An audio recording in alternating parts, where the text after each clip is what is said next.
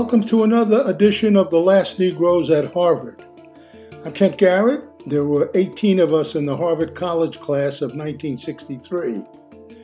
In 1959, we were the largest number of blacks ever admitted to Harvard. This podcast is about being black in America for over 80 years.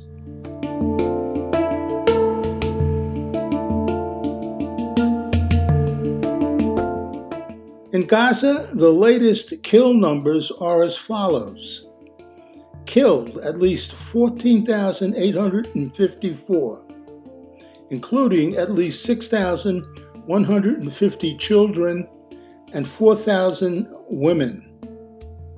Injured, at least 36,000, with more than 75% of them children and women. Missing in Gaza, at least 6,800. Listen to this essay written by Caitlan Johnstone and read by Tim Foley. Hamas isn't the target, they're the excuse. Notes from the edge of the narrative matrix. If you're just tuning in, Israeli intelligence ignored mountains of information that the October 7th attack was coming and left Israelis completely undefended.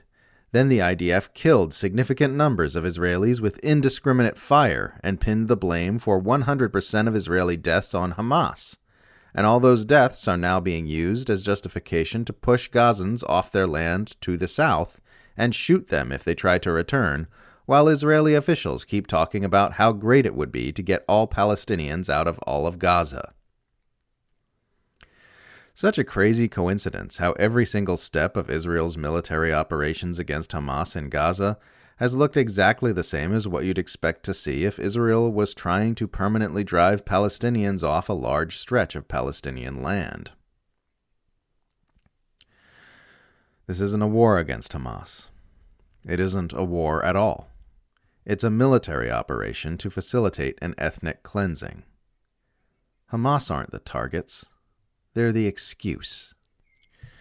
There's a video of satellite footage showing the absolute destruction, wall to wall, of Gaza. Commentary by Caitlan. Israel isn't bombing Gaza with the intention of wiping out Hamas. Israel is bombing Gaza with the intention of wiping out Gaza.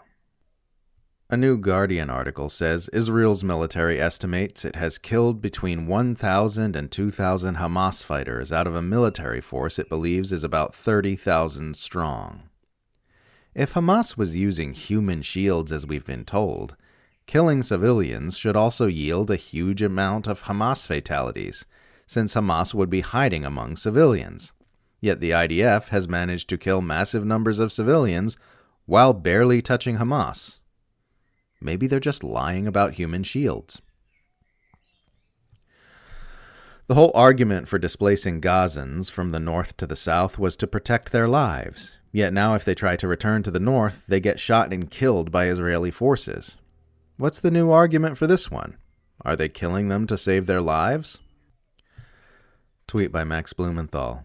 Israel didn't even bother painting Gaza's Indonesian hospital as a covert Hamas base. It just bombed it to oblivion, tortured its staff, and left it strewn with rotting corpses. This report is one of the most gut-wrenching documents I've seen of Israel's state terror. Tweet by Caitlan. Find someone who loves you the way Israelis love murdering hospital patients and children. Saying Gaza isn't occupied because Israel withdrew in 2005 is the same as saying a prisoner is free because the warden isn't technically inside his jail cell with him.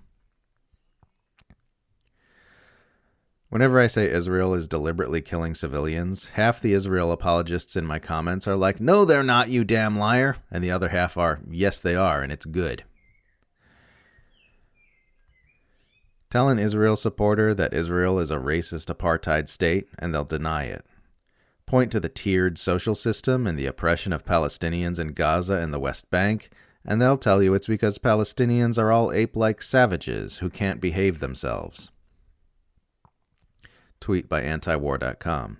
Ukrainian official confirms Russia was ready to end war in March of 2022 if Kyiv agreed to neutrality.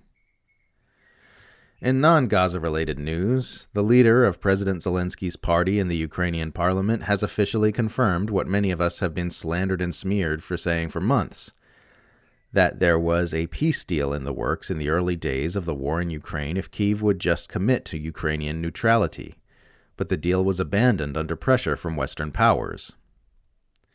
If you're ever accused of being a Russian propagandist for pointing out obvious evidence of Western malfeasance in Ukraine, don't worry. Wait long enough and a Ukrainian official will eventually come out and prove you right by saying exactly what you said. And now Washington is starting to push Kyiv to negotiate an end to the fighting, while Ukraine's commander-in-chief calls the war a stalemate. Ukraine will surely wind up having to relinquish a lot more than it otherwise would have if it had been allowed to take the peace deal offered at the beginning of the conflict. All that death and destruction. For what? For nothing. It was all pointless. An entire generation of young men thrown into the war machine in pointless bloodshed, which could have easily been avoided except for the U.S. empire's desire to bleed Russia and advance its geostrategic objectives in Europe and Asia. From Ukraine to Gaza, the U.S. imperial war machine makes everything worse.